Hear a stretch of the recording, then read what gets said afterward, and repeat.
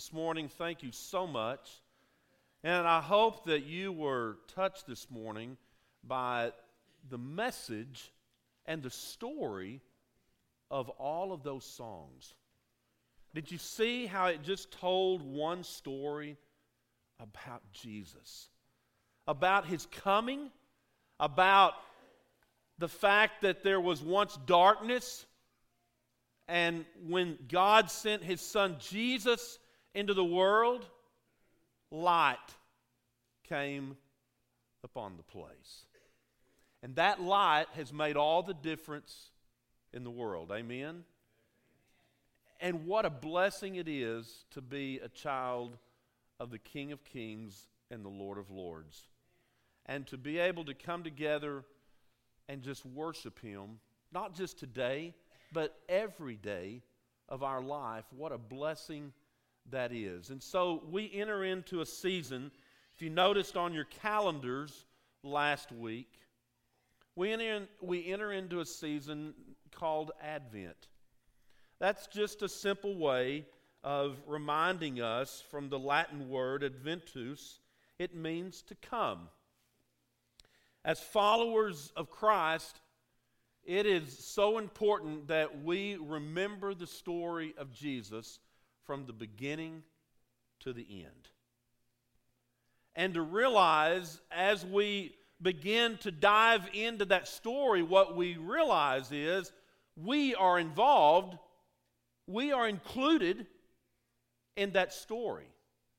And it's a story like no other. And so we're going to read this morning from Isaiah chapter 9. If you have your Bibles, you can begin turning there.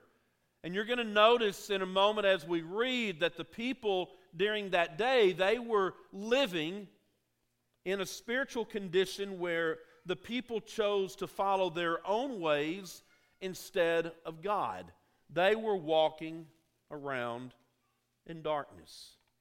And so what happens is, as we begin to turn the pages and as we begin to see, even from the Old Testament, that there's this promise that there's a better one coming, one that brings hope and peace and justice and grace and redemption and, yes, even salvation into this dark world, we begin to see this glimmer of hope.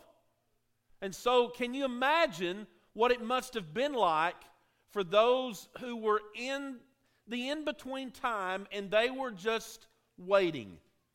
Now, let me ask you this morning, how many of you like to wait for something? How many of you like to go through a drive-through only to know that you're going to have to wait for a period of time? Or you get behind that person at the store who has a buggy load of groceries, and not only that, they also whip out their notebook full of coupons. Have you ever been stuck behind somebody that coupons? I'm not making fun of that, but you'll be there a long time. And so if you're in a hurry, your waiting game is going to take a lot longer. We live in a world today where we want things and we want them like that. It's called instant gratification. Okay? I want you to place yourselves in what we read this morning from Isaiah chapter 9. But before we do that, I want you to think about this thought. Henry Nouwen, not long before his death, he wrote a book that he called Sabbatical Journeys, in which he wrote about some friends of him who they were trapeze artists, and they were called the Flying Rudellas. They told Nouwen that there's this special relationship that takes place between the flyer and the catcher on the trapeze. And that relationship has to be governed by some very important rules, such as the flyer is the one who lets go and the catcher is the one who catches. It is very important that you remember that. And so as the flyer swings on the trapeze high above the crowd, the moment comes when he must let go. And so he flings his body out into midair, and his job is to keep flying and waiting for those strong hands of the catcher to take hold of him at just the right moment. And then one of the flying Rudellas told Nouwen the flyer must never try to catch the catcher. The flyer's job is real simple. It is to wait in absolute trust. The catcher will catch him, but he must wait. So about 20 years ago, I went through a deal down at Iron Springs Camp. I just lost me what it was. Where is Jared? He's trained in this. A ropes course. And I went through the high elements ropes course with our youth group at the time. And they dared me to climb up and to do one of these flying trapeze. So because they dared me, I had to do it. I was scared to death. So I climbed up this telephone pole, and I got to the top, and you know how round a telephone pole is. It's not nearly round enough that when you get up there that you feel safe and comfortable. And so I sat down, and the person said, "No, Patrick, you have to stand up." I thought, how in the world am I going to go from that setting mode to that standing mode when all I'm setting on is just a little round pole? Well, it took what I thought was an eternity, but I did it.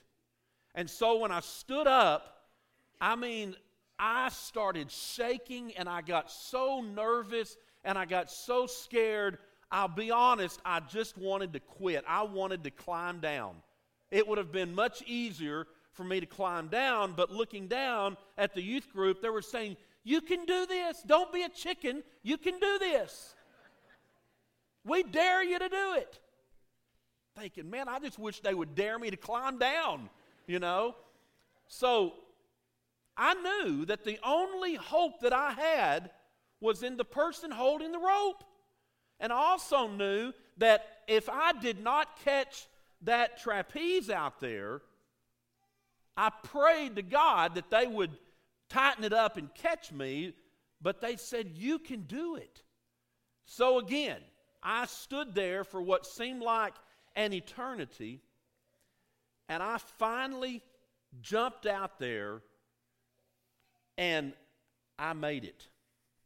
Yes, clap for me, I made it. And I held on to that trapeze, and I flew, and it was fun. I said, "Let's do this again. This is great." But what a rush. What a time of climbing up and waiting for that excitement to come. And so all of a sudden, you go back almost 700 years before Christ was born. You have another speaker through the prophet Isaiah who introduces Jesus in much of the same way. The fact that you've got to wait.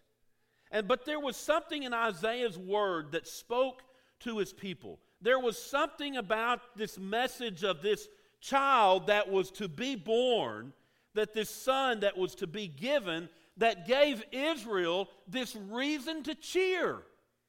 We're in a time right now and in a season where it's cheerful and it's happy, and especially for the kids, they can't wait for December the 25th to get here, okay?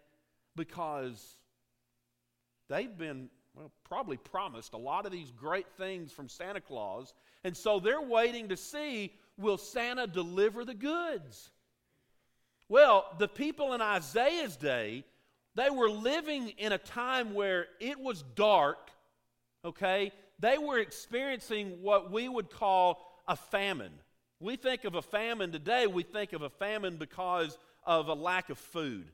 They were going through a famine because they had this lack of trust and dependence on God. Now, I know it's one thing to be independent, but folks, let me tell you something. What Jesus wants us to do is to live our life dependent on Him. We can't make it. We can't get out of this life. We can't get out of this world without Jesus. And so the people in Isaiah's day, they're walking around in a state of darkness. They're confused, and in their mind, there's no hope. But listen to these words in Isaiah 9. Nevertheless, there will be no more gloom for those who were in distress. That's a promise. There's gloom now, but what Isaiah says is, nevertheless, there will come a day when there will be no more gloom for those who are walking around in distress. In the past, he humbled the land of Zebulun and the land of Naphtali. But in the future, he will honor the Galilee of the Gentiles by the way of the sea along the Jordan. The people, here's their condition, walking in darkness, have seen a great light. On those living in the land of the shadow of death, a light has dawned. That right there gives that glimmer of hope, doesn't it? That light has dawned. In other words, it means God is alive. God knows your condition. God knows your ways. But He also knows you don't need to stay this way. And so He's going to bring somebody else in. He's going to usher in somebody that can rescue and deliver us. You have enlarged the nation and increased their joy. They rejoice before you as people rejoice at the harvest, as men rejoice when dividing the plunder. For as in the day of Midian's defeat, you have shattered the yoke that burdens them, the bar across their shoulders, the rod of their oppressor. Every warrior's boot used in battle and every garment rolled in blood will be destined for burning and will be fuel for the fire. For to us, here's the hope, a child is born. To us a son is given, and the government will be on his shoulders. That's where the government needs to be, amen? We're not going there, so don't worry. And he will be called, now listen to these descriptions. We've sung about them this morning, but listen to how Isaiah says it. He'll be called, say this with me, church, Wonderful Counselor, Mighty God, Everlasting Father, Prince of Peace. Say it again. He will be called Wonderful Counselor,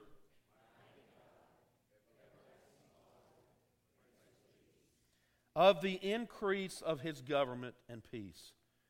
There will be no end. He will reign on David's throne and over his kingdom, establishing and upholding it with justice and righteousness from that time on and forever. The zeal of the Lord Almighty will accomplish this. And so, it was to that audience, again, who walked in darkness. It was to that audience that God gave the guarantee of a great light, of hope and promise that would only come through a child, and of a future for their people that would be a wonderful counselor, a mighty God, an everlasting Father, and a Prince of Peace. And so think about it. They're sitting on the edge of their seats, just like you and I do at the theater when we're on the edge of our seats waiting for that spectacular moment to come. I mean, the whole movie's building up, right? Well, this whole scene is building up that one day you're not going to have to walk in darkness anymore. And the people are thinking, well, how's that going to happen? So what are you going to do about it? How are you going to fix that problem? Well, the way he says it is, to us a child will be born. Not yet, but one day. That was that dawning light. That was that glimmer of hope that the people needed. But guess what? They had to wait. Now, it's hard for us to imagine that because we don't have to wait. We're living in the fact that He came. He was born and He walked this earth. But what we do now is we wait for His return. And as believers, we know that we can wait with an expectant attitude and an expectant spirit, that we may not know when He's coming, but we know that He is coming back for us. And that's good news. So we wait for that. These folks were waiting to see, what will it be like? Because all they knew was a state of darkness. But do you see this promise that Isaiah is prophesying about? They're going to see a great light. And joy is going to replace all the despair and all the negativity and all the darkness that they're walking around in. He's going to replace that with joy. And folks, let me tell you something. You can be going through rough times in your life and you can still have the joy of the Lord in your heart. It's that inner security. It's that inner peace that says things on the outside may not be good right now, but on the inside, because of my hope in Jesus, I can have joy. Joy goes way beyond your present circumstance. And it helps us look toward the future, knowing that we can experience that joy because of Jesus. And then I love verse 4. All these enemies that were around them at the time, to the people then, they were powerful. I mean, these were powerful people, powerful enemies that were doing a lot of damage. But what Isaiah says is one day, when Jesus comes, the enemy's power will be broken. It'll be crushed. Because now we're going to be able to live in the power of God. And so according to Isaiah in chapter 9, verse 6, He will be known as the mighty God. Boy, of all those descriptions, I love that one. Mighty God. Now, I want you to think about that for a minute. Mighty means a hero. It means a warrior that's been proven. He's unafraid to battle. He's never been defeated. And so you think about that and you think about Almighty God, and you look at all the stories in Scripture. What's the one message? We even sing a song about it. What's the one message that we see about that? The battles don't belong to us. The battle belongs to the Lord. The battle belongs to God. So think about it. He's that proven warrior that has never been defeated. And in Scripture, about the time that you say, oh, God's going to lose this battle, you better hold on to your seat. You better get to the edge of your seat, because then you realize He's not going to be defeated. He's going to win. He won battles with armies of 300 men compared to thousands. Now, on paper and in real life, we look at that today and we say, there is no way. But we look at it in the hands of God and we say, yes. It can happen because God is in control and He's in charge. What does that mean for us? When you and I face really getting sick of this. When you and I face impossible situations, you know what that means to us? It means we place our faith and our hope and our trust in a mighty God, and He can do mighty things. He can do extraordinary things with us. But you know what I'm afraid of? I'm afraid sometimes we have taken that for granted. And we have reduced this mighty God this mighty Son of God, Jesus, and we've reduced him down to the fact that maybe he's weak. And maybe we've pictured him as a substitute rather than the real thing. Folks, let me tell you something. If you're trying to substitute mighty God for something else, you might as well give it up and realize he is the mighty one. He is the only one that can do the things that we need done in our lives in the name of Jesus. And he does that because our Father in heaven looked down and saw we're not getting anywhere, and the only thing that's going to bring hope is the fact that I'm going to have to give up my son.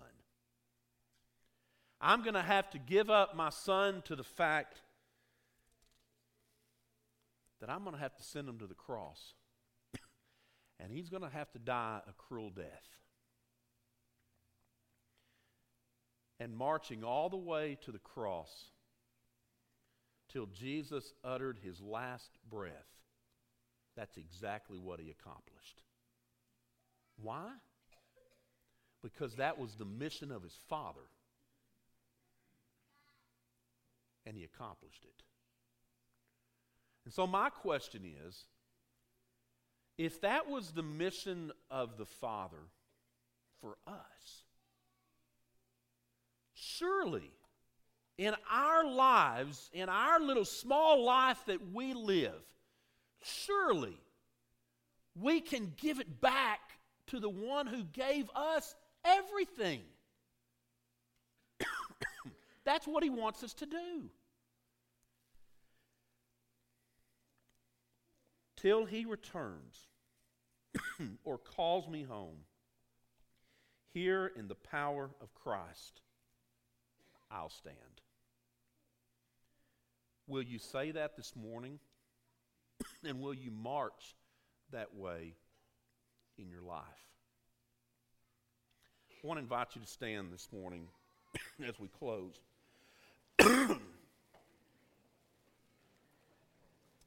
And I want you to think about mighty God like this. My King was born the mighty God. He's the mighty God of righteousness. He's the mighty God of the ages. He's the mighty God of heaven. He's the mighty God of glory. He's the King of kings. He's the Lord of lords. That's my King, and he's the mighty God. Do you know him? He's the mighty God of limitless love. He knows no end to his supply. No barriers can hinder him from pouring out his blessing. Our mighty God is strong. Jesus, the mighty God, is so knowledgeable that there's nothing hidden from him. He's the centerpiece of civilization. He stands alone in himself. He's unique. He's unparalleled. He's unprecedented. And I'm talking about Jesus, the mighty God, the miracle of the age. He supplies strength for the weak. He's available for the tempted and tried. He sympathizes and he saves. He's mighty God and he guides. He heals the sick. He cleanses the lepers. He forgives sinners. He discharged debtors. He delivered the captives. He defends the feeble. He blesses the young. He serves the unfortunate. He regards the aged. He rewards the diligent. He's the master of the mighty. He's the captain of the conquerors. He's the head of the heroes. He's the leader of the legislatures. He's the overseer of the overcomers. He's the governor of governors. He's the prince of princes. He's the king of kings. He's the Lord of lords. He's the mighty God. He's incomprehensible. He's invincible. He's irresistible. The heaven of heavens cannot contain him. You can't get him out of your mind. You can't get him off your hands. You can't outlive him. You can't live without him. There's nobody before him. There'll be nobody after him. You can't impeach him. He's not going to resign. He's the mighty God. And we say to that, amen. I hope we say it and live it stronger than what you just said. He is the mighty God. And just as in Isaiah's day, when they were walking in darkness and he ushered in a new light, folks, we live in darkness all around us. but we're the light. And may we let it shine forevermore. If you need to come this morning to talk about anything, to pray about anything, if you're here and you need to put Christ on in baptism, we want to meet those needs. And we want to do that right now as we sing this song together. Let's worship.